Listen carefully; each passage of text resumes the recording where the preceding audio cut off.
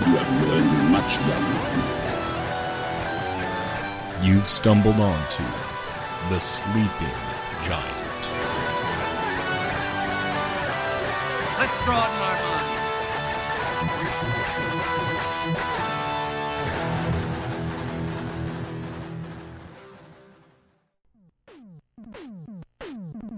Hello, everyone, and welcome back to the Sleeping Giant podcast. I am your host, Grayson Parker Marcotte, and I'd like to say thank you for joining me once more. I've really been looking forward to this episode because it has found me post-Aquaman, which is pretty exciting for me. I did not get an opportunity to see it at the cinema, which I am marginally bummed about because I am a fan of Jason Momoa and also Nicole Kidman and Patrick Wilson and Willem Dafoe and pretty much the entire cast. So I'm not sure how that film got away from my wife and me, but I finally saw it, and of course I'll share my thoughts here. Now, the news that I am excited about comes right off of the most recent Star Wars celebration, which just wrapped up a few Mondays ago. And as you probably know by now, we finally have both a trailer and a title for the upcoming Star Wars film. And we're no doubt going to get into that over the course of the show. Now, I don't know how I could gloss over that. I don't even know who I would be if I glossed over that. I don't think I would have a show, honestly. So I dare you to try and stop it. Now, do you know how close I've come to making this podcast a Star Wars podcast? Any idea? I will give you a slight hint, and it's only every time I switch on the microphone. Seriously, y'all, I love it. Moving on, at the center of this month's show, we will be turning our attention to 2019, that's this year, as the 40th anniversary of the 1979 film Alien. Now, my decision to do this came to me as a very inspired and insistent rush, though that may have actually been the Taco Bell that was involved at the scene. And of course, we'll get into that gem later.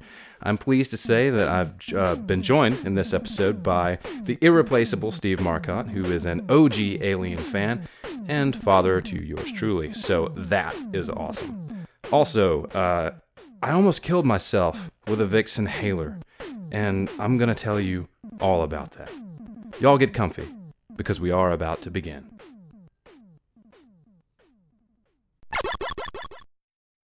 So, Aquaman. All right, I am going to go ahead and make a statement. It is a statement by way of a confession, or vice versa, whichever one works out to be the easiest for you, okay? I will leave that decision in your lap, okay? So, here it goes. I don't really know anything about Aquaman, apart from the fact that he's, at least to my eyes, one of the most ridiculed and possibly disrespected comic characters, again, that I am aware of. Having said that, I don't know why it is. I only know that it seems to be true, and I don't really have a dog in the fight. I have no stake in it. That I am not a major DC fan, I don't think is any secret. Of course, Batman is always going to be one of my greatest loves, but I'm not a huge DC fan, and I'm really not a fan of the DCEU. However, it did find in me a love of Wonder Woman and for Wonder Woman. And both my wife and I are fans of Jason Momoa for pretty clear and obvious reasons, I think. He's got nice hair, I think is what it is. Now, considering the aforementioned factors, I did buy Aquaman the day it came out. I bought it blind. I usually don't make blind purchases, but Target's exclusive Blu-ray, it did its job of suckering me in with a book-style slipcase and a lenticular cover with both Aquaman and Black Manta shifting back and forth into one another. And I'm a sucker for lenticular covers, so I'm, whatever, I'm sorry. Actually, you know what? I'm not sorry. Sorry, I'm not sorry. I love lenticular covers, and yeah, there's that. Now, the wife and I did give it a watch with our daughter, and it made for an extremely entertaining movie night. The film was, I would say, far from complex, but it was fun to watch, and it was fun to watch on just about every level. The set and costume design I found to be especially appealing, and I was continuously amazed by the casting choices. And I say that because I'd been aware that Patrick Wilson, of whom I am a big fan, was in the film as Arthur Curry's half-brother Orm, but I had no idea that Willem Dafoe played a part. And I'll go you one further. Dolph Lundgren as King Nereus. I was blindsided by the Mer-Swede and Aquaman, and of all those little surprises, they all seemed to kind of coalesce and made just a really fun experience and something that I really enjoyed watching. So I've probably said before that I sometimes prefer seeing comic films based on material with which I'm not familiar. I'm not ensnared by the troublesome sort of nets, I guess, of second guessing. And that includes second guessing story, character decisions. I am not put off by the inclusion of some character elements over others. I'm not as invested in the characters, so I don't have much to lose if the movie sucks. But I have everything to gain if I enjoy it. And to me, that's pretty cool. And in the case of Aquaman, I feel pretty good about saying that it's an excellent adventure film. It's concise and to the point in that dude on a quest story sort of way. It has plenty of nautical quips, which is, I'll go ahead and tell you that I took out a lot of the nautical jokes that I had written into this because they were just awful. But anyway, the special effects were groovy. Lots of merfolk on monsters of the deep ass kicking.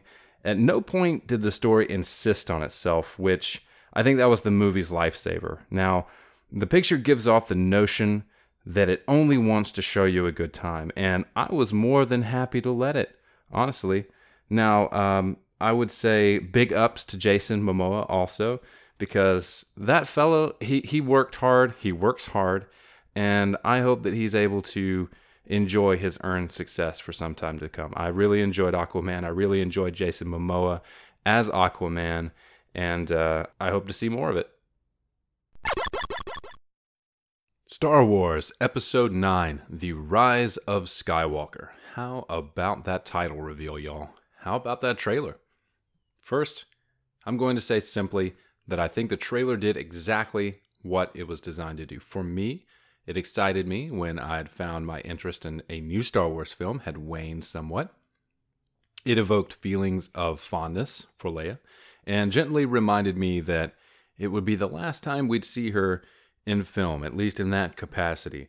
The trailer also hinted that Chewbacca might find some comfort in flying beside an old comrade also, and the teaser did many things for me, and not one of them was negative.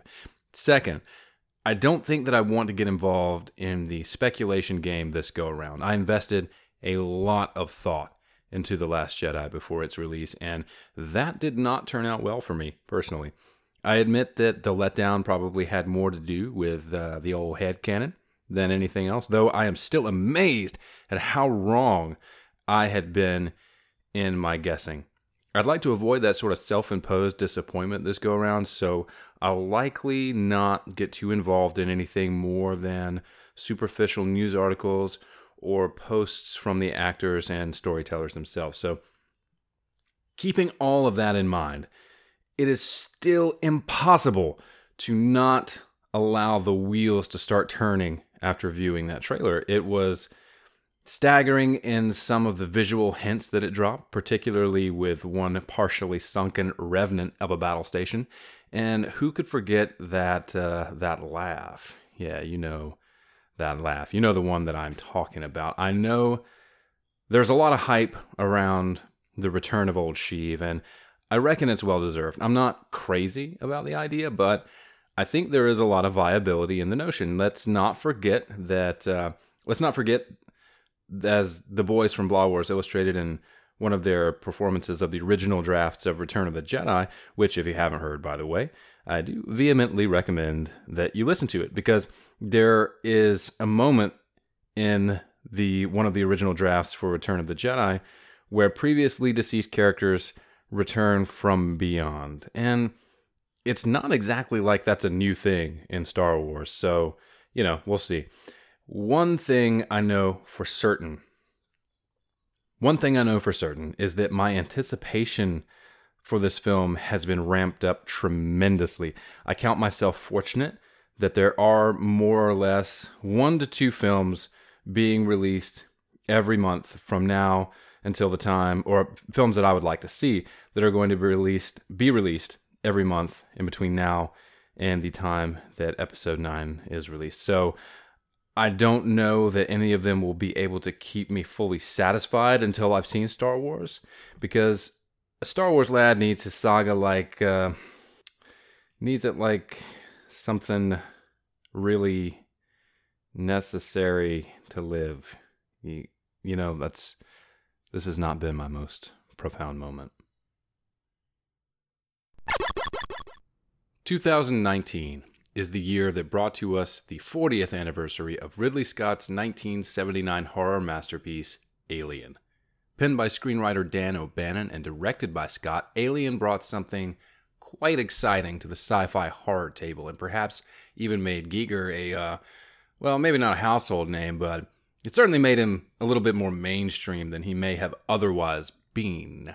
Not only did Alien set a unique tone for what both horror and sci-fi film could be, it also spawned one of the most popular and expansive franchises that spans films, comics, toys, and a veritable host of other media, including, of course, that illustrious crossover of crossovers, Aliens vs. Predator. I'd like to think that Alien has done quite a bit to influence and shape my appreciation of not only the genre, but films and media in general. And joining me in this episode is Mr. Stephen Marcotte, father to yours truly, and the OG Marcotte fanboy.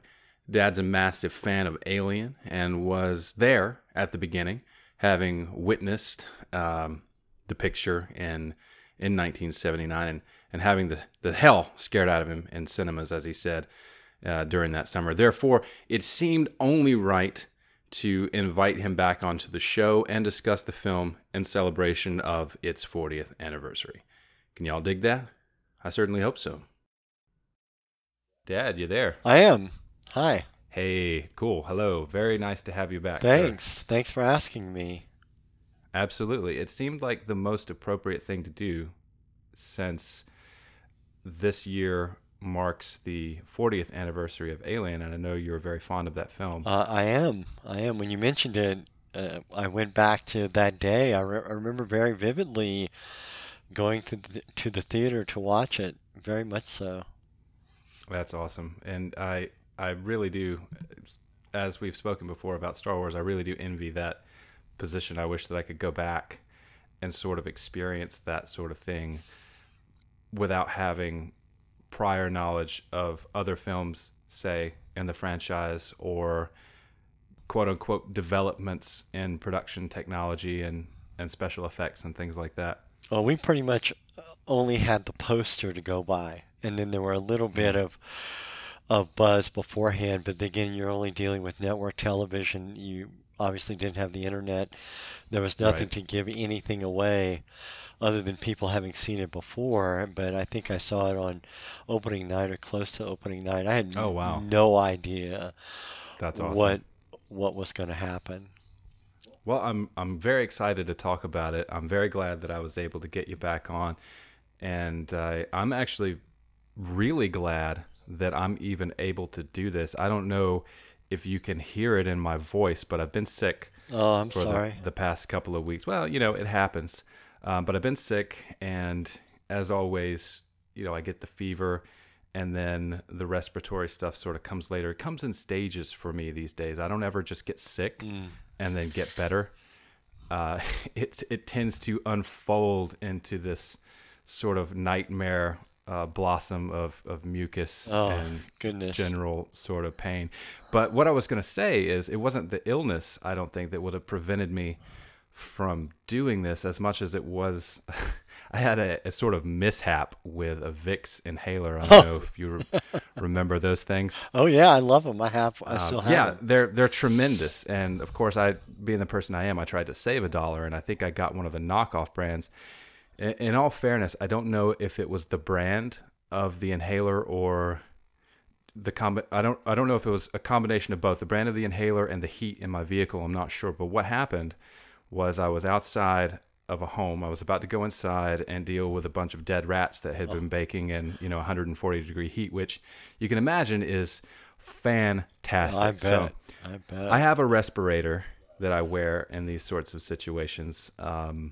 Of course, you should wear your respirator in an attic anyway, but that's neither here nor there. So I have a respirator, and since I had been sick, I had this Vicks inhaler that had been sitting in the vehicle baking also, and I got the brilliant idea that I would take a super puff in each nostril before I went inside of the attic, which, looking back, still seems sound.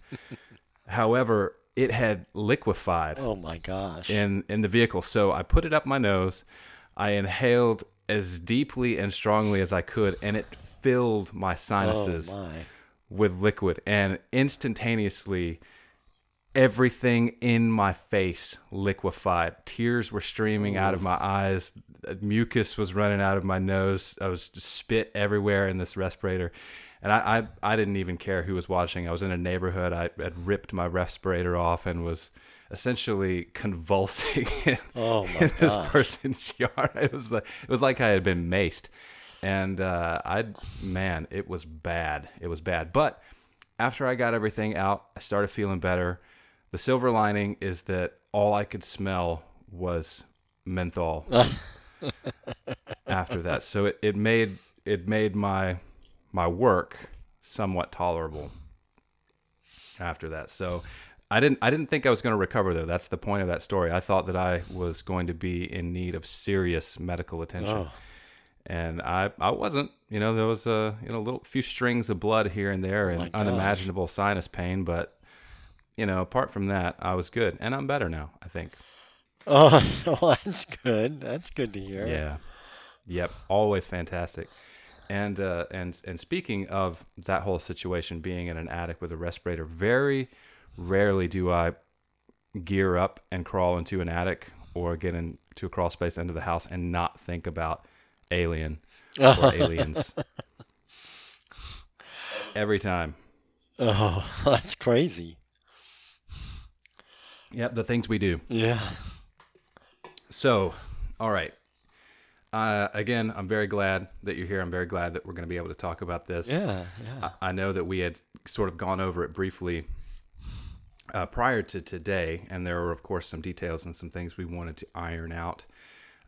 Alien, the film, was released in the U.S. on May 25th, 1979, and in the U.K., I believe, on September 6th. So that was, I guess, you went to see it in May? I believe so, yes. I had a friend that was a state trooper at the time, and I remember very clearly going with him. He had this old Duster, which was a Dodge product or a Plymouth, I forget which one. And he was always so careful of this thing that it was so old, though, and it was beat up, and he always wanted to park at the far end of any parking lot. And so that's what we did. And I remember it was a little theater just outside the gates of LSU, and LSU has gates. It really does. I remember that the And last time yeah, you and I went to the campus. yeah, and it was right outside the gates, and it was a packed house. I think it was a Friday night, and it was a packed house. And I remember that there was a local celebrity. There was a news guy there that was watching the movie, and I was like, "Hey, that's the guy from Channel 2 or whatever station it was." So, Do you remember his name? no, not offhand. I sure don't. So was there a lot of buzz? Oh, absolutely. Yeah, it was one of again in the 70s or so when I went to movies, it was a lot of buzz. There was a lot of television advertisement, which was pretty much the bulk of the main advertising, how buzz started. And so you'd see these ads both in the paper, TV, etc. You'd see the ads.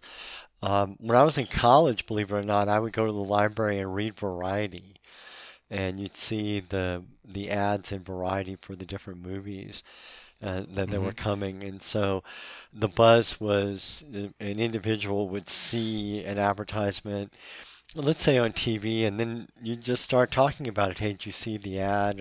And again, for Alien, it was in space, no one can hear you scream.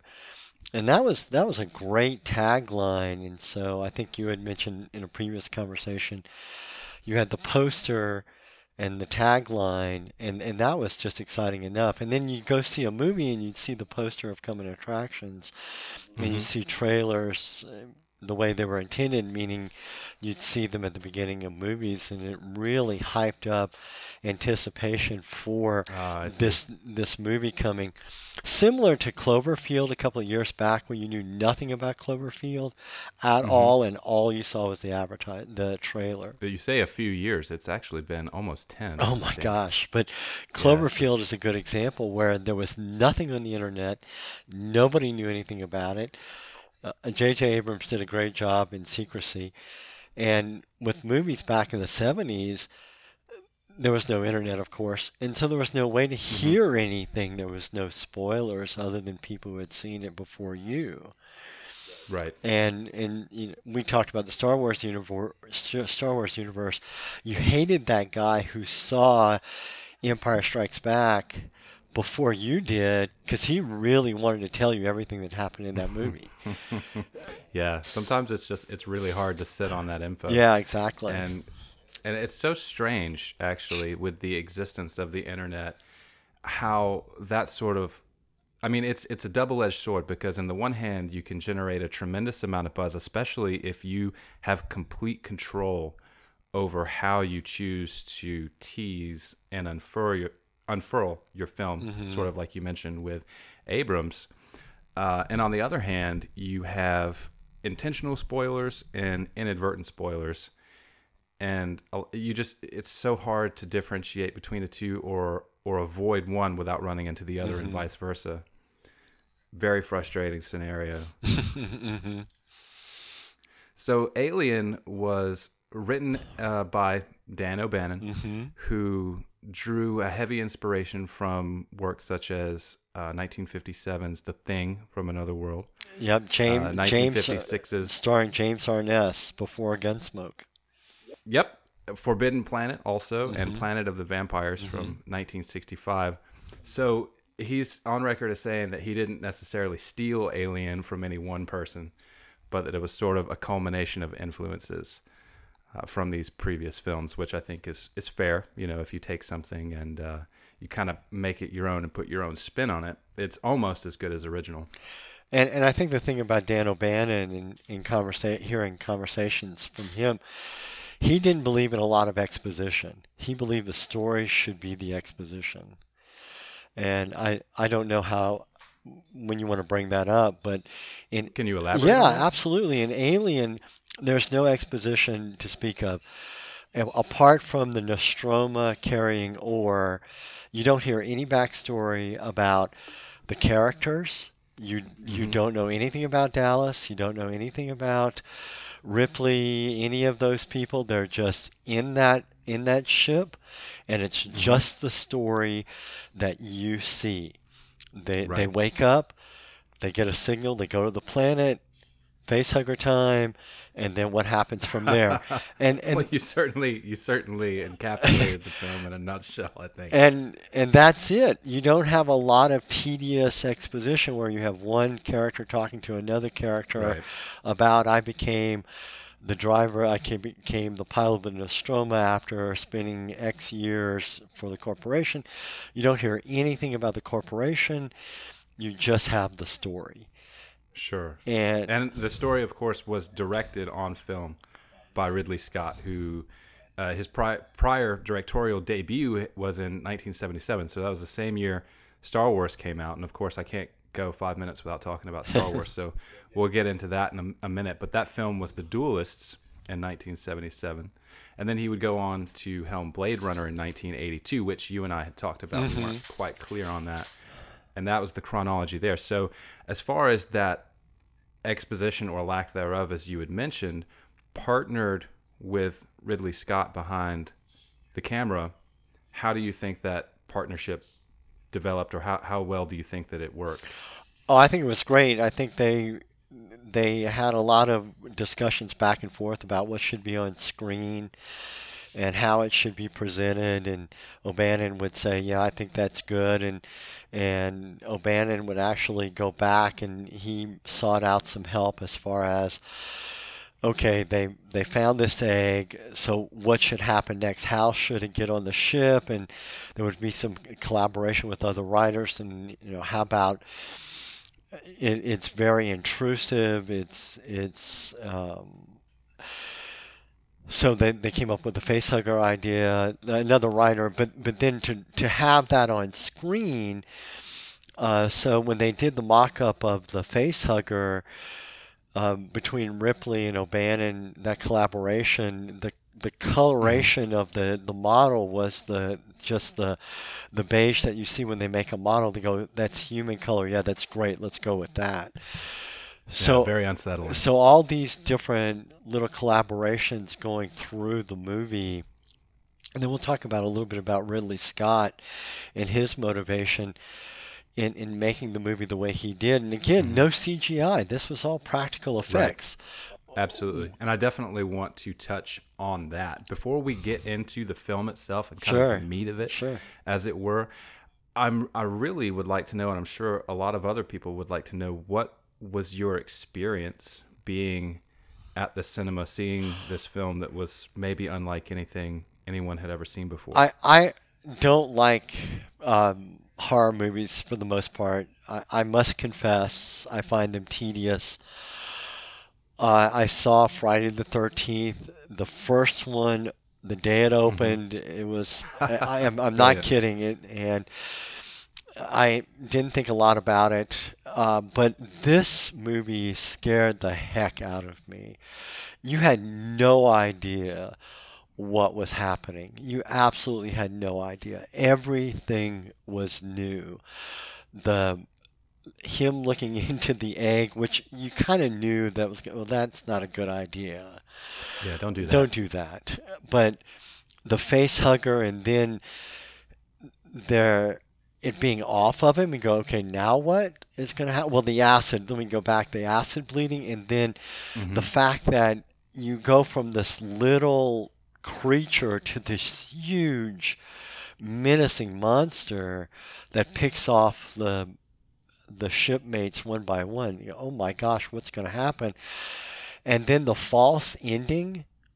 That, again, you didn't have any of that stuff at all. You had pretty straightforward stories. Again, we're talking about the 70s, and in Jaws, it was pretty straightforward. You had, which until that time was the #1 movie ever. You had a creature, they're going to seek it, and they're going to destroy it. And then you've got Star Wars, which is the story of a young boy seeking adventure.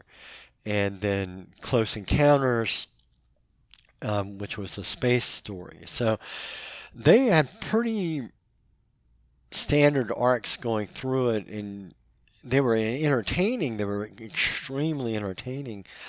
But with Alien, you hadn't seen anything like that before. And then the Giger imagery that was pervasive, that was something that no one had ever seen before.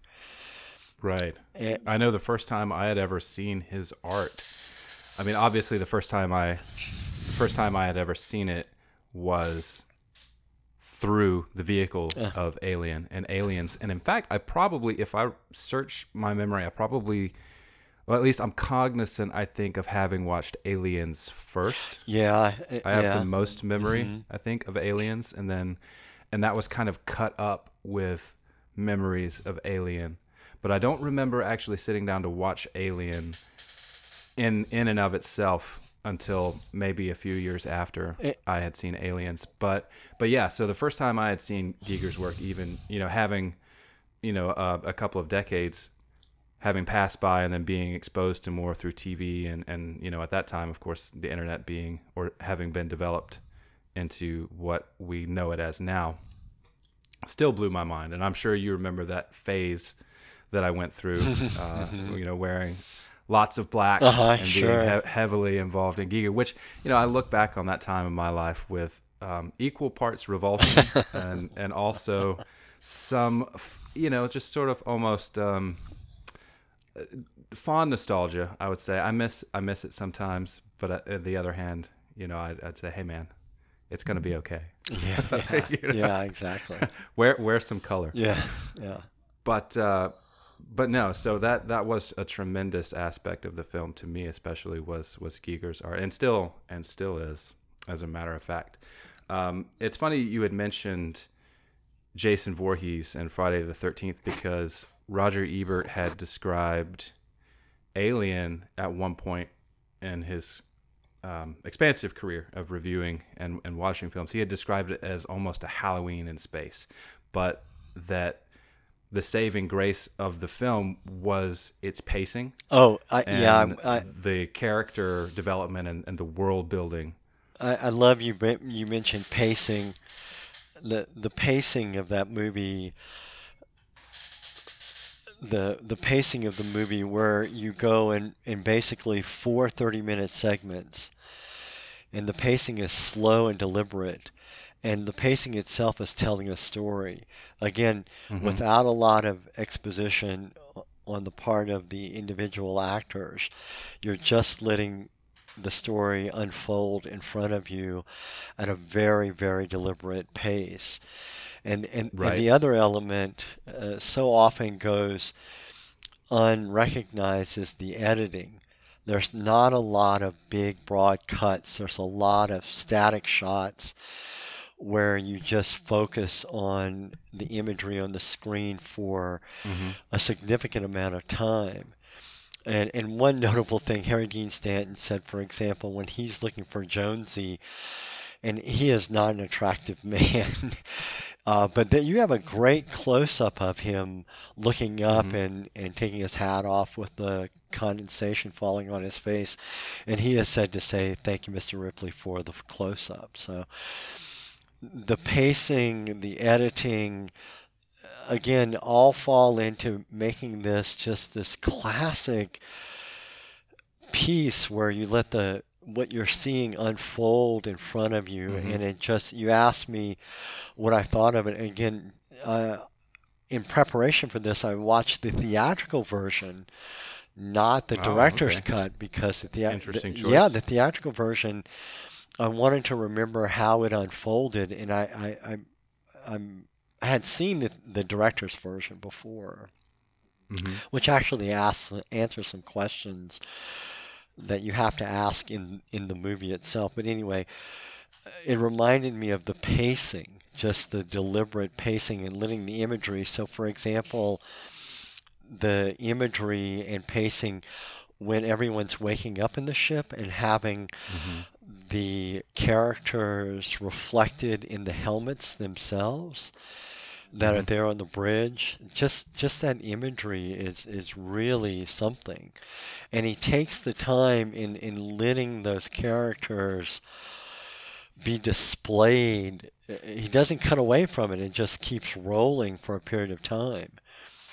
And so you're getting a sense of seeing something you haven't really seen before. The intro to the film, as I recall it, or rather I should say one of the first things that you see in the film, and this brings me back to the mention of Star Wars and how it's sort of similar. One of the first things you see is the Nostromo flying over the camera, and you get kind of a sense of, I'm trying to think of the right word, majesty. It feels old school. You feel, at least I feel like you're seeing an old freighter that you would see here on the planet. But you also, at the same time, because you're seeing the planets with with their rings and what have you, you're getting a sense that that does not belong on Earth, that it's elsewhere, and you get this idea of vastness, I think. And you said majesty. I think that works. I think that works as well. So that's how the film opens to my memory, and as you described, we're introduced to the crew via them awakening in the pods. Which can I go back? Can I go back to the opening though? One of the things, yeah, absolutely. One of the things that I think is of note is the title scroll, or the title. Again, we're talking about something you haven't seen before. So Ridley Scott really wanted a unique opening just to bring the title on screen. So he hired a graphic artist. And if you remember, you're seeing characters appear, and it almost has hieroglyphics. So you have, say, the left-right slant of the A, and and the upright of the inn, and they fill in over time. They don't hit you right away. So he was really keen on employing that hieroglyphic look. Again, so this is project this mystery of what you're about to see. And yes, the grittiness that you had mentioned of the Nostromo. I hope we talk about how this was not a pretty ship. This was a very lived-in environment. It wasn't. Absolutely. It wasn't a 2001 pure white structure. Everything about it was lived in. Right. It felt very real, Yeah, as yeah. if we were in the future and we achieved the ability to travel in space, this is how it would be done. This is what it would look like. As opposed to a sort of idealized imagining of the Exactly. future. And this was a working vehicle. This wasn't space exploration per se. It was a freighter, and like Right. other freighters, it was dirty. Blue collars in outer space. Yep, exactly. Yeah. So, and that reminds me actually, earlier on in the film, as you get an idea of who these people are after they wake up, which I would like to say that is yet another sort of expository method to illustrate vastness. As I'm talking about this and as I think about this, it almost seems as if throughout the entire picture, vastness is something that is made to be, that you're made to be aware of, or that it's being impressed upon you. So the fact that the crew has to enter a sort of hypersleep to travel between different points is pretty significant, because they're traveling such a long way and over such a long period of time, obviously, that they would age and lose valuable moments of their life otherwise. So that by itself is pretty spectacular. And the other element of vastness, the other aspect of that is their pure isolation. There is no one to help them as the story unfolds. They're in the middle of nowhere. And so it's like an old horror movie again, and we haven't really described it vocally as this is just a horror film. It Right. is a sci-fi film, yes, granted, but this is a horror film, like 10 Little Indians, where people get knocked off one at a time, and you go, who's next? Don't open that door. Why are you doing that? Don't go into that basement. There are those types of things. But they are isolated and they are alone. And it seems like they, a lot of times, are very aware of that and go to some lengths not to bring that to the forefront of their mind.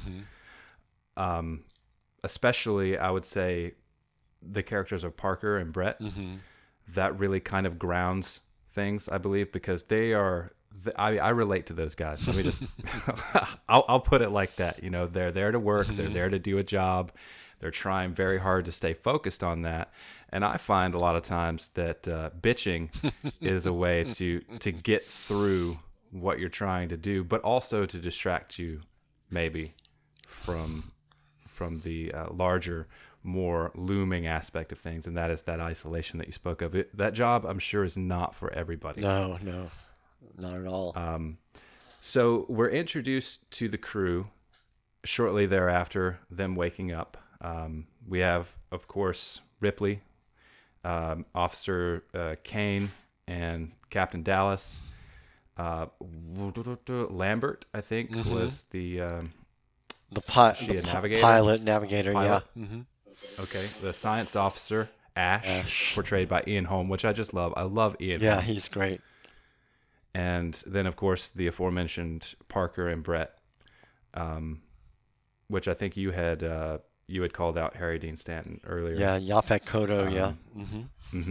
As well, he was Parker, I think, and Harry Dean Stanton was Brett. Yes.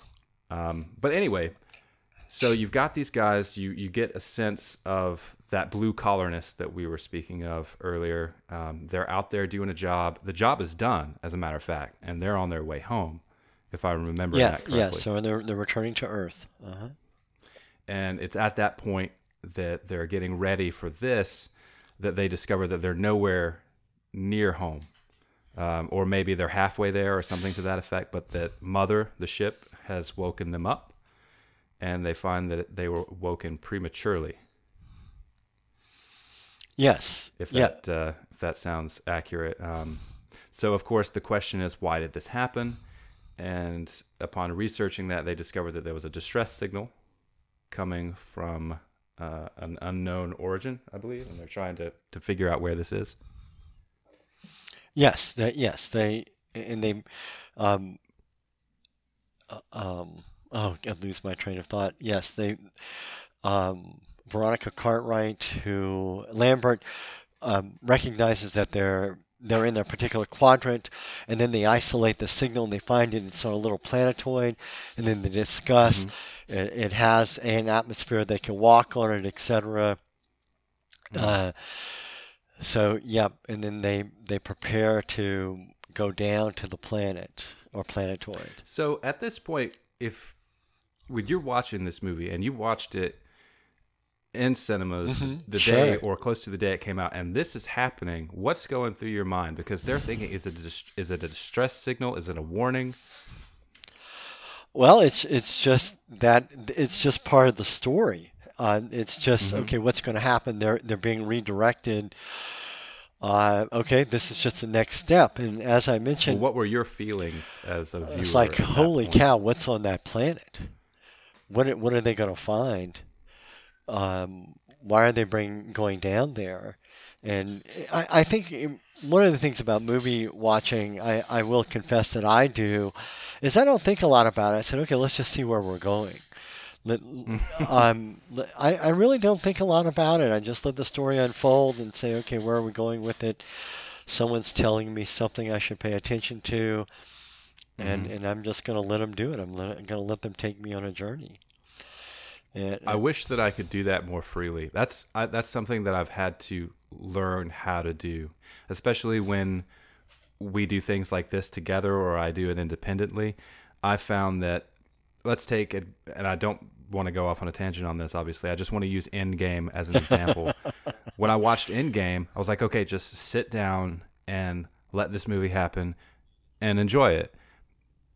And then it's the second viewing and the third viewing. That's for the objective hmm viewing. That's for the you view those subsequent times as an exercise in objectivity, and then you can deconstruct and hypothesize and theorize and all that. So yeah, I've had to teach myself to kind of just go with it the first time. Like when I'm watching this, for example, when I watched Alien in preparation for this, it was a little bit more critical, I think.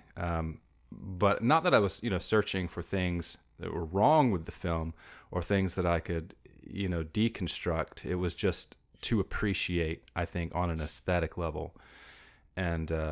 If there's one film where you can do that, I think Alien is certainly one of those.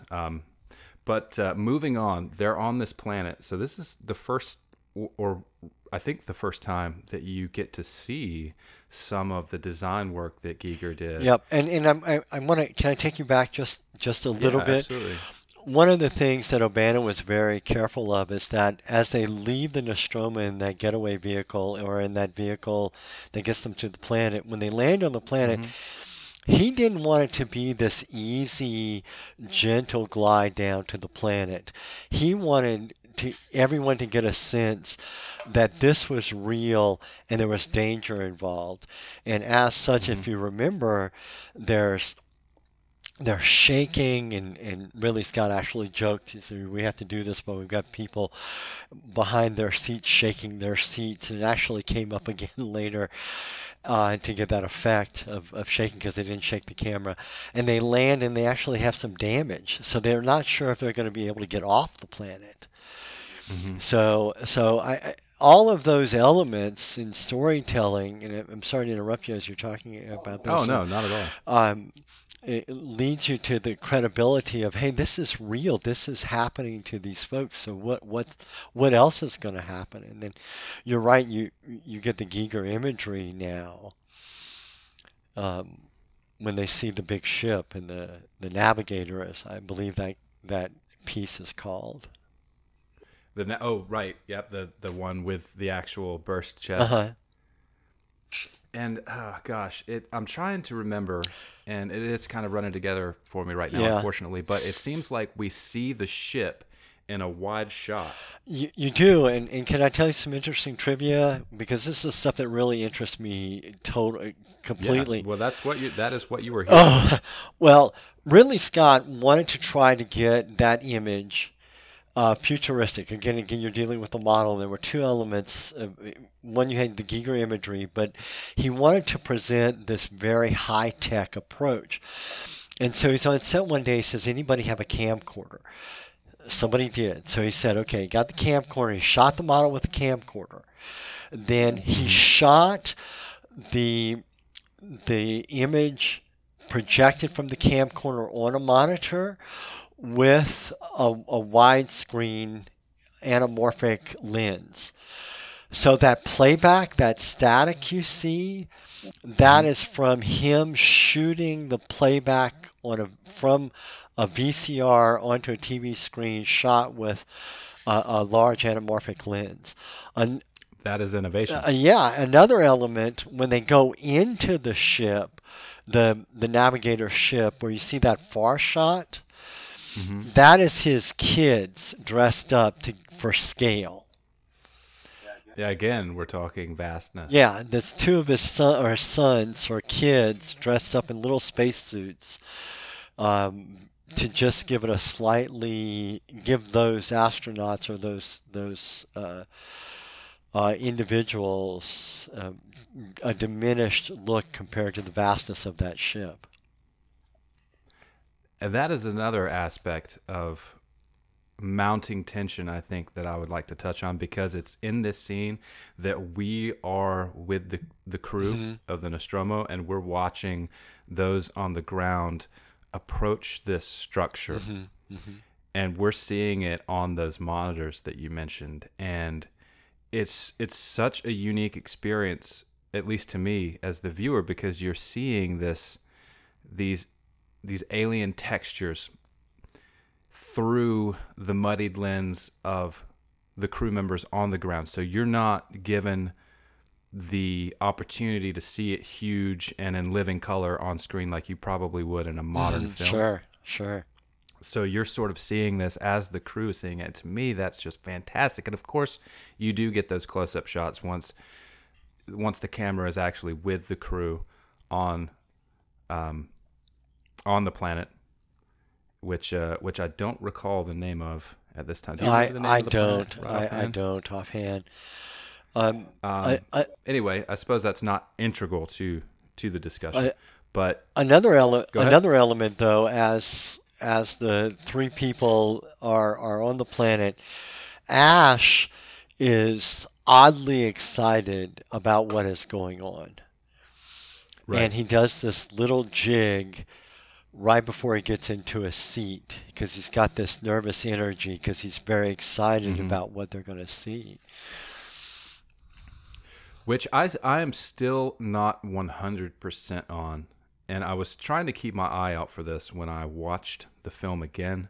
And I definitely don't want to go too far into this right at this moment. But what knowledge did Ash have prior to this? Because he's in sync with Mother, correct? Yes. So how much does Ash know before they bring Kane back onto the ship? Anything at all? Yeah, I having again just watched it again, and when Ripley goes to Mother, and again I know we're a little ahead, right. The special order is for the science officer only, and so I'm led to believe that Ash was absolutely in sync in that he knew as soon as he was awoken what they were there for. And it's reasonable to assume, although it's not pointed out in anything, it's reasonable to assume, as you've said previously in further watchings, that the Nostromo was sacrificed. It was sent out on its mission, and they knew that it would return back by this planet and then the crew was expendable. So Ash was programmed, Mother was programmed. They were going to stop at this planet. They had gotten this signal. You can extrapolate that the corporation has this ability to get more signals, and so the Nostromo happened to be in the area, and they rerouted it. Science officer knew, boom, he knew, and he was hoping what they were going to find. He couldn't tell them, go look into the bowels of this abandoned ship and look into an egg, but he was hoping they would find. Remember, he says, why warn them when Ripley says it's a warning? Why warn Right. them? They would already know, right? Yes, in his British way, yes. And so he's just letting them go. He knows it's dangerous. Which becomes very important and probably very evident, I would say, after Kane is lowered into that cavern. Which again, just, now that we're talking about this, I'm just reflecting on shot after shot, scene after scene, where vastness and emptiness is so heavily implied, because you get that shot of Kane being lowered down into that chamber, and it's just this little guy dangling there with all of this space below him, and it is so eerie. But of course, he's lowered into the chamber, discovers the eggs, which we all know at this point, and leans over, as you had mentioned, and then boom, facehugger time. So Ash, and the knowledge that he has, as I said, being very important and at this point very evident, he overrides Ripley, who, with Tom Skerritt being on the surface, she becomes commanding officer, and he overrides her order to shut them out. So at that point, you have the uh-oh feeling, and if you don't, you should. Yep. And then there's a scene in the director's cut. Again, I mentioned that I saw the theatrical version, but in the one sense, it was cut with reason. I think every time there's a director's cut or these different scenes taken out of a movie, I tend to agree with why they were taken out. But when Lambert comes back, she slugs Ripley. And that was a real hit. It was, and it was because Ripley should have done something. I think this was after Kane is somewhere in there, and I think it really takes away from the pacing. But everyone, in a sense, blames Ripley, and it wasn't Ripley's fault. Oh, why would they have done that? Because Ripley was the officer in charge on the ship, and they all know the protocol about if there's something that's wrong, and I'm sure that rule is born out of many tragedies.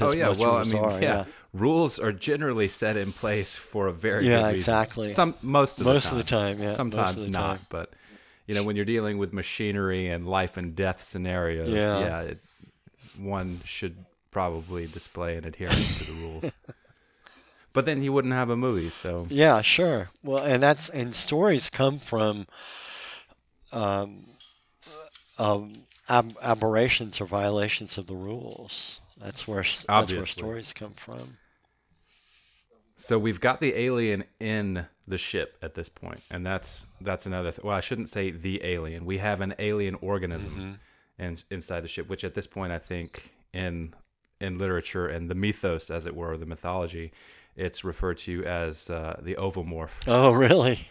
I believe so. Yes. So we have the facehugger on Kane, which, to me, at this point in my life, having read all the stories I've read and seen all the movies that I've seen, the facehugger being latched onto Kane is still one of the most frightening images and scenes that I can think of. It is so invasive. It's really hard to imagine anything as invasive as that. Well, it's not terribly hard to imagine. But you don't see it. You don't see it very often.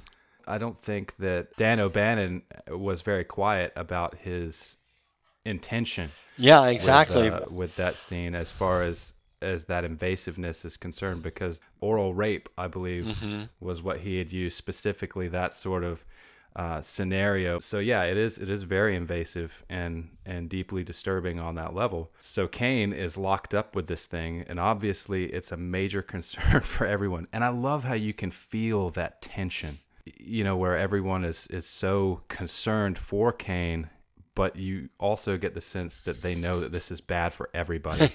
Yeah. And in the meantime, you have Ash, who is just cool as a cucumber, and displaying that very dispassionate attitude, which you, again, would probably want in a science officer. But at the same time, you just want to throttle him because you want to get this thing off of Kane too, and you want him to be okay. Yeah, it's crazy, and he is, and again later in a couple of scenes, Ripley says, "Continue doing what you've been doing, which is nothing." Right. Well, he's keeping himself very occupied. And again, with subsequent watchings of the film, I'm more and more convinced that Ash is just biding his time at this point and trying to gather as much data as he can before the crew is inevitably destroyed by the organism. Yeah, and one, again, going back to the vastness you talked about as it relates now, we're starting to see the facehugger. What does the facehugger do? You asked me, what did I think in the theater? So they tried to get that one digit off, and they cut him, and they cut the facehugger, and it bleeds acid. Again, watching this, you go, oh my gosh, what the heck is that? It bleeds acid? Molecular acid. They use the term molecular acid. Oh my gosh, it keeps going and going and going. How can we kill this thing? And again, just as a side note, the look on Harry Dean Stanton's face when Tom Skerritt hands him back his pen, it's like, oh yeah, here's your pen. I bet there's a lot of pens in on the ship, So, yeah. Why'd you take Need this one. Why'd you take my pen? But again, what are they dealing with? And everyone's going, oh my gosh, what are we going to do? What are we going to do? And to your point, Ash is looking at amazement. Didn't he say it's just a magnificent creature? Oh yeah, at one point, I think towards the end, and probably what is one of the more famous quotes from Alien, which I can't remember verbatim, but yeah, he does touch on that. So at this point, more or less, that whole scenario has, at least in all appearance, solved itself. The facehugger just disconnected from Kane, curled up, and died, more or less. Which, of course, I think it twitched, and Ash was like, "Oh, it's a reflex." Yeah, which is interesting. There's a lot of Ripley Scott said they would go to an abattoir to get pieces. So the egg on the surface was sheep intestines, and we talked about that's Ridley Scott's hand manipulating the sheep's intestines, and then looking at the facehugger, the dead facehugger, that's a giant oyster, and on the underside. The underside, yeah. Yeah, the effect of the viscera of the and facehugger was always something that bothered me. Yeah, it should, because it's pretty creepy. Pretty creepy. The speaking of that, though, speaking of puppetry, this brings us to the next scene, and I guess the sort of a keystone moment or scene of the film is when the crew is having dinner, which we all know what happens, but I'm keen to know what your thoughts are or were while you were watching the movie for the first time, and all of a sudden John Hurt, Kane, starts to cough and choke. Yeah, again, it's what because it's all new. It's all new. You're thinking, okay, he's fine. But he's not fine. What is going to happen? And he starts coughing and choking, and again, I just kind of let it go, and then they flip him on the table, and that thing pops out. It goes, oh, what the hell was that thing? And it's just one surprise after another. So just take a typical horror movie. You take Halloween, or you take Scream, or you take any of the classic horror movies, and you've got a bad guy with a knife, or you've got a bad guy Mm-hmm. who's going around killing people. But again, in Alien, you don't know what the heck is going on. You have no idea. And so the next scene after the facehugger scene is they think they're looking for this little thing the size of Mm-hmm. Jonesy. And I think the biggest surprise is what comes next is that this thing's grown into something that's 7 feet tall. Right. Um, Which is pretty astounding. And that's the first time that we get to see the alien creature, I think. And I want to say that the first one to be claimed by it is Brett, yeah, if I recall Brett, correctly. and really Scott admits that he went about this movie similar to Jaws, where the tension built up more and more before you saw the creature, Hmm. because they were concerned about it looking like a guy in a suit. Right. And we'll get to Yeah, that yeah, in a second. I do want to talk about the dinner scene again very sure, briefly before we move sure. ahead, because I had found this out after the last time I had watched the movie in preparation for this, but I didn't realize that also was I mean, obviously it was a puppet, the baby xenomorph, Hmm. but that it was being manipulated, uh, I guess, behind and under John Hurt. Yeah, So yeah. you had his head and his limbs there, and that the explosiveness, the squibs that they used, and the blood and guts and viscera and whatnot, that had not been explained, I suppose, to the actors on set. So the reaction that made it on screen in the final cut was Yeah, genuine.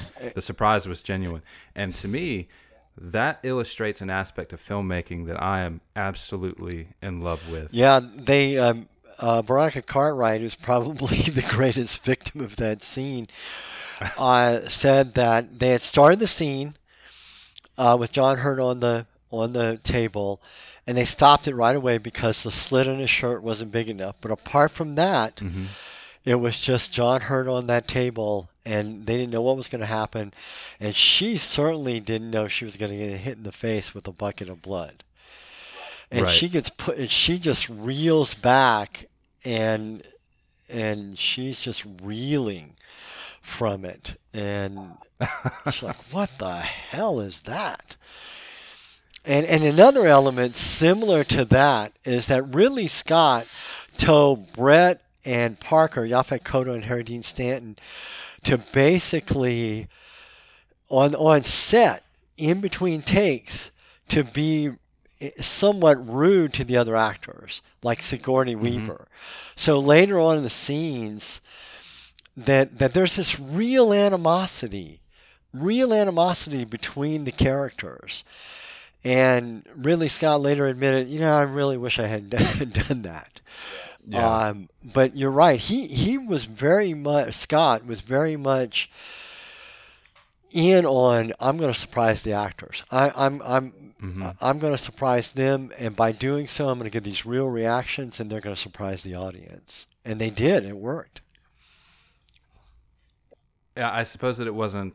They weren't Kubrick levels of interference Hmm. and Yeah, yeah, manipulation yeah. of the actors' emotions and that. So I mean, that's we can be thankful for that at least. Which is it's very interesting to examine that as, or rather, I should say, in the creation of art, do the means justify the end?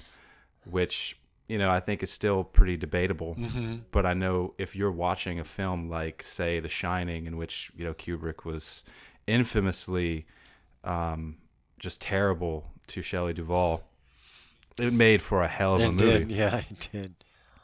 But in this case, I think Veronica Cartwright probably got off easy with maybe just a few pieces of rib and maybe corn syrup. But so that was impressive, and as we were getting into that first appearance of the creature again, it's that Giger designed biomechanical aesthetic, Hmm. which is I can only imagine being in your position and having seen something like that for the first time Oh, on yeah, screen. it's crazy. Yeah, and if you think about going forward, there are relatively few new things that Nothing new under the sun, I believe is that what you they say. see now in modern movies. And I do plan to see Endgame, but in Endgame, you've seen some version of those effects somewhere along the Hmm. line before. And that's not take away anything from Endgame. It's not. Right. Or take away from any of the Star Wars movie that's coming up in a couple of months. Um, there's there are going to be effects that we haven't seen before. The storyline's going to be unique, but uh, it, it it's Well, just like Darth Vader. We hadn't seen anything like Darth Vader before. Maybe Robbie the Robot or Forbidden Planet, but not a lot of new stuff like that. well, at the time, I think O'Bannon had been working in Europe, and I think that he had. I don't know if he was intentionally shopping around or if his collaborations with other artists and filmmakers and writers had introduced him to some of the European artists of the time. I think Gerard was someone that he had his eye on as far as being on the design team. But I guess for whatever reason, they settled with H.R. Giger, which, I can't imagine it being any other way at this point. So one of the things that I want to mention about Giger's work on the film specifically is that obviously they really went for his sort of biomechanical surrealist aesthetic because they thought it would be appropriate Sure. for the film. But as I'm watching this, and especially this last time, I kind of got the impression that, and I want to go back to the beginning of our conversation about sort of the grittiness and the clunkiness of the Nostromo and then the human crew members. In my mind, it's almost as if the creature is, and I may be digging and looking too far into this, but it's almost a synthesis between the mechanical and the biological. So, sort of being a synthesis of those two things on board this ship, surrounded by a whole lot of nothing. And I can't quite put my finger on it, but it seems relevant to me. But again, going back to what I said before, I can only imagine that a lot of Americans not having seen anything like that before, it was nothing. probably just Yeah, insane. it was. And then, of course, after the movie was released, and you see still images of it in TV and newspaper and Time magazine, it was like, wow, that's what that thing was? That was crazy.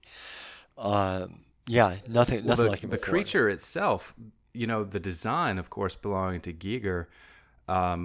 From what I understand, they went through quite a few tests before they were able to find somebody to fit, or not necessarily fit in the costume, but Yeah. project or wear the costume appropriately. And I didn't know this, and I heard this anecdotally, so I don't even know if that's a word. Number one. And Oh, number it is. two, It is. I'm Yeah, not it sure is. if this is true, but I'd heard that they actually had brought in Peter Mayhew to try the costume, and it didn't work, obviously. So, and then of course, from what I understand, it was by chance in a pub, That's right. or a bar or something like that. They found a gentleman, Bolaji Bodejo. He's I a think. dancer. He was a dancer, yeah. Uh-huh. And he has a very striking frame, I would say, and I think that it's just providence that they were bumping into this guy and found him and were able to resize the suit to fit his proportions, because it makes something tremendous. And he was, I think. and he was had very, very long arms, and that's part of it, of course. Yeah, he was. It was crazy. Gangly, I believe, is the term you would use. Right. Of course, in looking at this now, I can't imagine that Doug Jones would have escaped without playing the creature at some point. If this were remade, or if it were made today, I think, or if Doug Jones would have been a little older, I could see that as something that he would have been specifically sought out for. But as far as Alien is concerned, I'm very glad that it worked out the way that it did. Absolutely. I think when you have movies like Alien that are so significant and made a tremendous impact the way that Alien has, it seems almost like it's a culmination of not only the hard work and the talent of the filmmakers and the crew involved, but almost a series of coincidences and happy accidents that develops it into something outstanding. Mm-hmm. I mean, I could be wrong. Maybe I'm romanticizing No, it a little bit. that's generally what happens. Jaws wasn't as successful, would not have been as successful were it not for the fact they couldn't get that shark to work. And yeah, there's a lot there, and I know that we have talked about. Speaking of Jaws, I'd still like to do that episode with you in the future. Oh yeah, especially as summer approaches. Mm-hmm. But yeah, this, the film moves very, very fast after all of this happens, and it seems like the crew is picked off very quickly. And when I watched this with my wife just the other week, I was surprised by how fast everything occurred, given how slowly the film built up. Mm-hmm. But it's not that fast.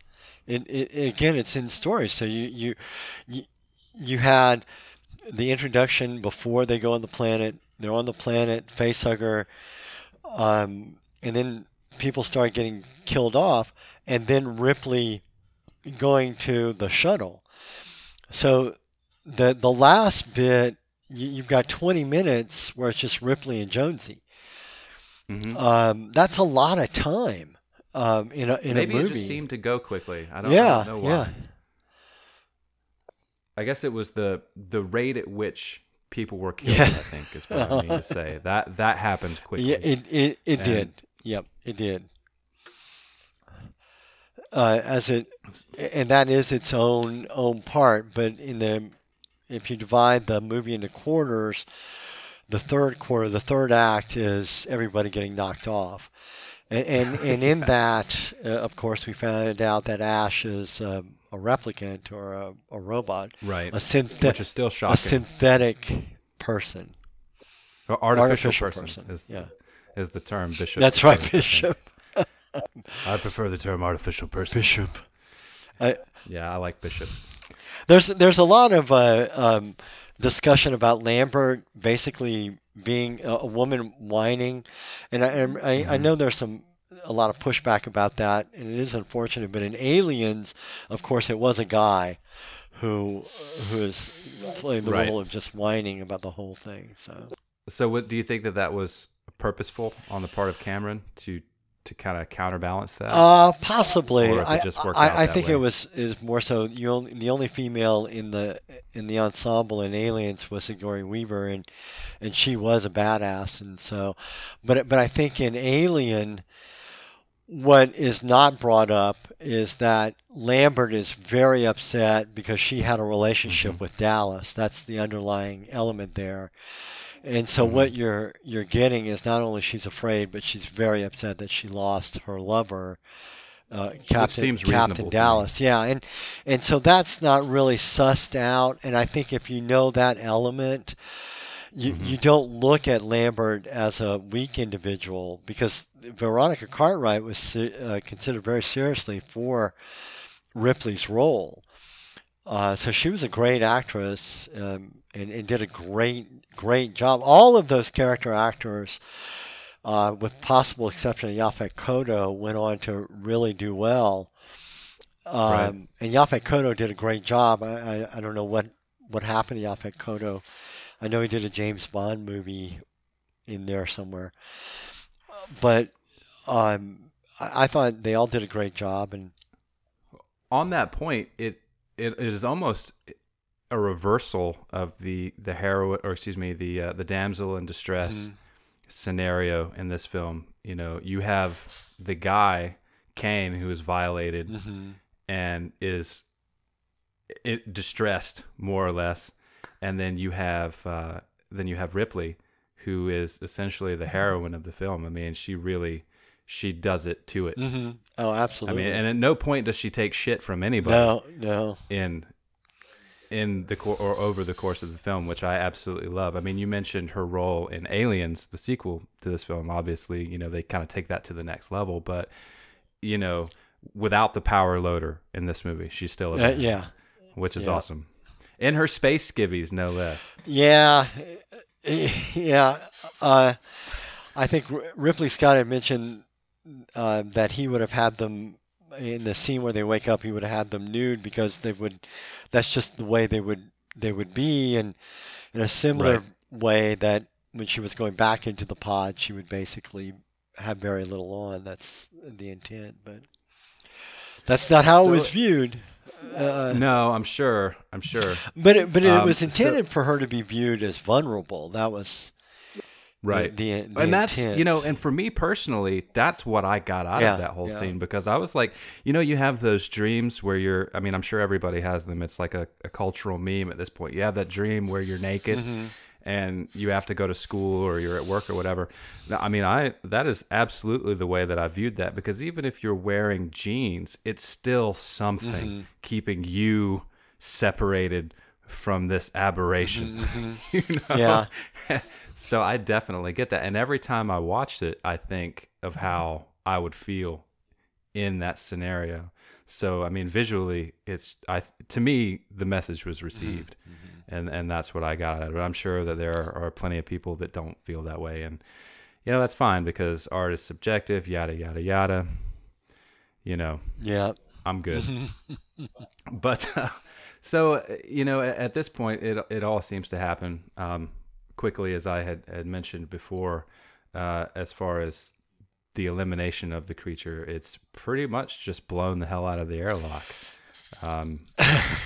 The way that was shot, though, I thought was probably the most interesting thing about it, as far as the perspective is concerned. Yep, and one thing I want to bring up is to lead into that ending, is that really Scott has spoken a lot about, as a director, you've got to do what you feel the movie needs. And sometimes you're going to get no, and sometimes you're just going to keep going. And so the scene where Brett is killed with the chains and the water, he was asked why, because it is just, that's what I want. And that's what they had. And then when Ripley is in the pod and she's singing, "You're My Lucky Star," the producers were really concerned because it took a lot of money to get clearance to do that. So really, Scott was very intent on how that movie should look. And I think he succeeded. Obviously, it's a classic and it holds up very well, except for maybe the puppet of the little creature. But it does hold up very well in watching. Again, this is 40 years later, and it's very exciting to watch. Sure. And then you mentioned the last scene.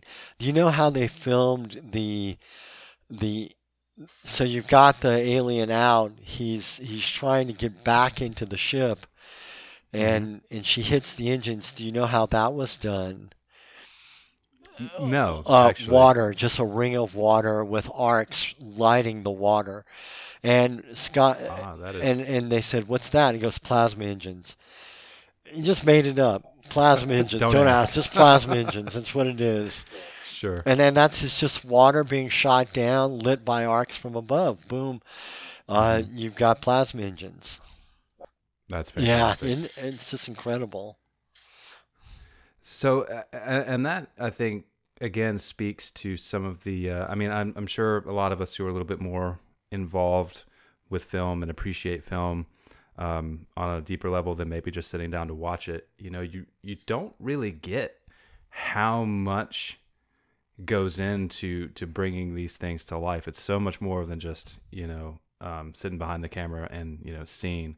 Like it gets a bit technical, as Christian Bale might say, and in the case of directors like Spielberg or Scott or Lucas during the making and development of Star Wars, a lot of that stuff is innovation, and you're making it up on the spot. And speaking of these guys in particular, their effects that are didn't exist prior. Absolutely. So that, there's a lot to be said for that. And that's all very, very fascinating and very fun to learn about. And practical effects are great, and you see more directors nowadays going to practical effects. Now, some things obviously they can't accomplish other than CGI, but Abrams has been really good about bringing as much practical effects back into his movie making as is reasonable to get that feel. Yeah.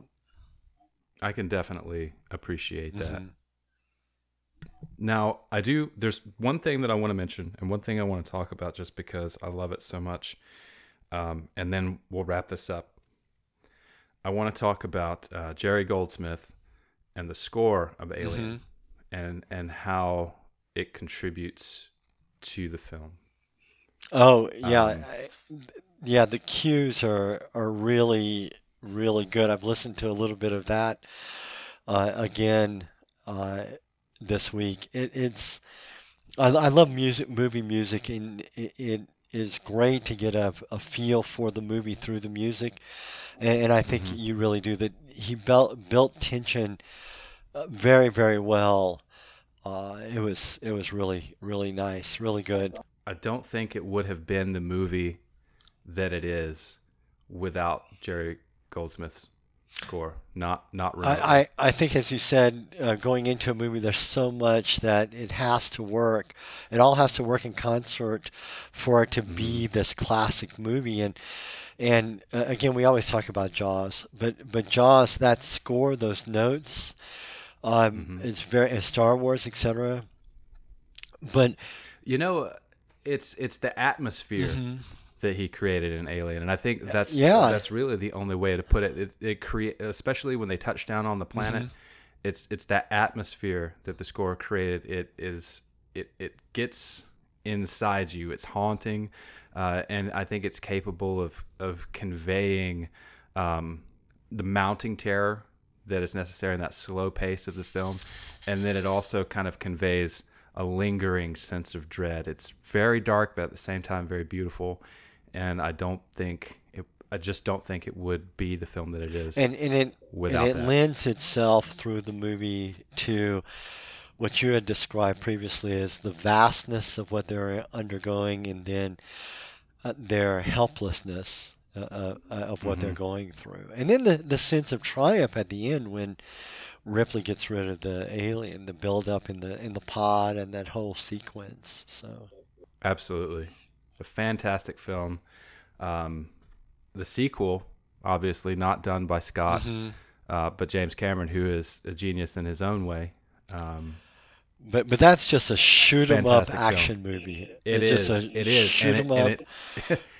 It's very clear that that's what blow it is. Things up, man. Just. The only reason I mentioned that is because, well, I'll go ahead and put Alien 3 in there also. What I was going to say was that Alien is an amazing film. It is a beautiful piece of cinema that exists almost in its own place in time and space as far as my relationship to it and my opinion of it. And I was going to say, as far as the franchise is concerned, I thought that Aliens was a pretty damn good movie. Yeah, it was great. Yeah. And Alien 3, I know people tend to be a little divided on that, and that could be the subject of a podcast itself. But I enjoyed Alien 3. I like David Fincher. I'm a huge David Fincher fan. So that was very enjoyable to me. But post Alien 3, not so much. You didn't like Prometheus? I want to give Prometheus another chance. And I want to allow myself to see some of the scenes that were removed from Prometheus, because I've been told that if you watch the film with those scenes reinserted, that pretty much everything that you were left wondering about and felt was a hole, that it actually is a hole, and those scenes fill it in, and the film makes a lot more sense. Did you see when you watch it? Did you see Covenant? Because I have not seen Covenant. Yeah, I did, and unfortunately, it was more of the same to me. I was so excited to get back into it, and I was so excited that Prometheus was getting a sequel. I didn't care for it, and it hurts me to say that, because I know, or at least I'm aware of the time and the effort that's put into creating something like that. And it was just very disappointing to watch and have to admit that I didn't care for it. I feel like I'm doing everyone that was involved with that film a disservice by saying that I didn't care for it, but I didn't, which is always a shame. I think you should watch it, certainly. I might. Yeah, I haven't seen it. I didn't know it was directed by Ridley Scott, so that's how much I was out of that. Yeah. So. Yeah, that's definitely a selling point, Yeah. or at least it was to me. His return to that world, and I really appreciate, that. So I feel like I owe it to everyone involved. I definitely owe it to Ridley Scott to go back and maybe watch those now, and see if my attitude and opinion has changed. Believe it or not, I'm a lot more forgiving of films now, which sounds like such an arrogant thing to say, considering I have no skill or background in filmmaking. But someone's got to watch it. Yeah. I'll be glad to do that and then provide my totally unsolicited opinion to you. But I enjoy them. Alien, though, is golden and will always be golden. Absolutely. It's a perfect movie. Yeah. I would give it a 10 out of 10 all day. Yeah, it's great. It's a great movie to have the opportunity. It's great to have the opportunity to rewatch it. It was really good. Yeah. Really good. It was very random for me too. I know I mentioned before, perhaps, and probably should have mentioned at the beginning of the conversation how it came about. I just, I was sitting around and it occurred to me that this was the 40th anniversary of Alien, even though it's basically been all over, social media and the web. And I had gone to bed one evening. My wife and I had gone to bed, and we just couldn't sleep. It was one of those weird scenarios where you're both just tossing and turning, and you get up and you're like, "Can you sleep?" Nope. And you just get up. It was maybe midnight or 1 o'clock in the morning or something like that. And she's like, I want Taco Bell. I don't know why. I just want it. And I was like, well, they're open. So, I drove to Taco Bell and I was like, you know what? We should watch Alien. And it just, it all happened like that. There wasn't really any thinking about it. It was just like, hey, let's watch Alien. And I was like, hey, who else likes Alien? Dad likes Alien. Let's do an Alien episode. So we watched it. It was great. Of course, it's always followed by the indigestion that is coming if you've eaten Taco Bell, but you do it anyway for some stupid reason. So at that point, I was definitely sort of empathizing and sympathizing with Kane simultaneously there. But yeah, I'm really glad that it worked out the way that it did, and I'm really glad that we had the opportunity to sit down and talk about it again. Absolutely. Was there anything you'd like to say about the film? No. In summary? No, you were kind enough to let me interrupt you on occasion. So no, thank you. Absolutely. Well, I'm sure that we're going to do this again. I don't know what time and place or what the subject of it will be, but definitely have you back on, and we'll do this again for sure. I always enjoy it. I love to talk about Jaws, standing out in the rain waiting to go in to see it after being like missing going in. I was at the door and had to wait 2 hours to go. Oh, wow. Yeah. In the rain. Well, let's save that. Yeah. Let's save that. We'll talk about it. I think it would still be great to do a Jaws episode. Sure. But yeah, we'll go ahead and wrap this up. Again, thank you so much, Dad, for taking time out of your Sunday to do this. Always a pleasure, son. You bet. All right, Dad. Well, until next time.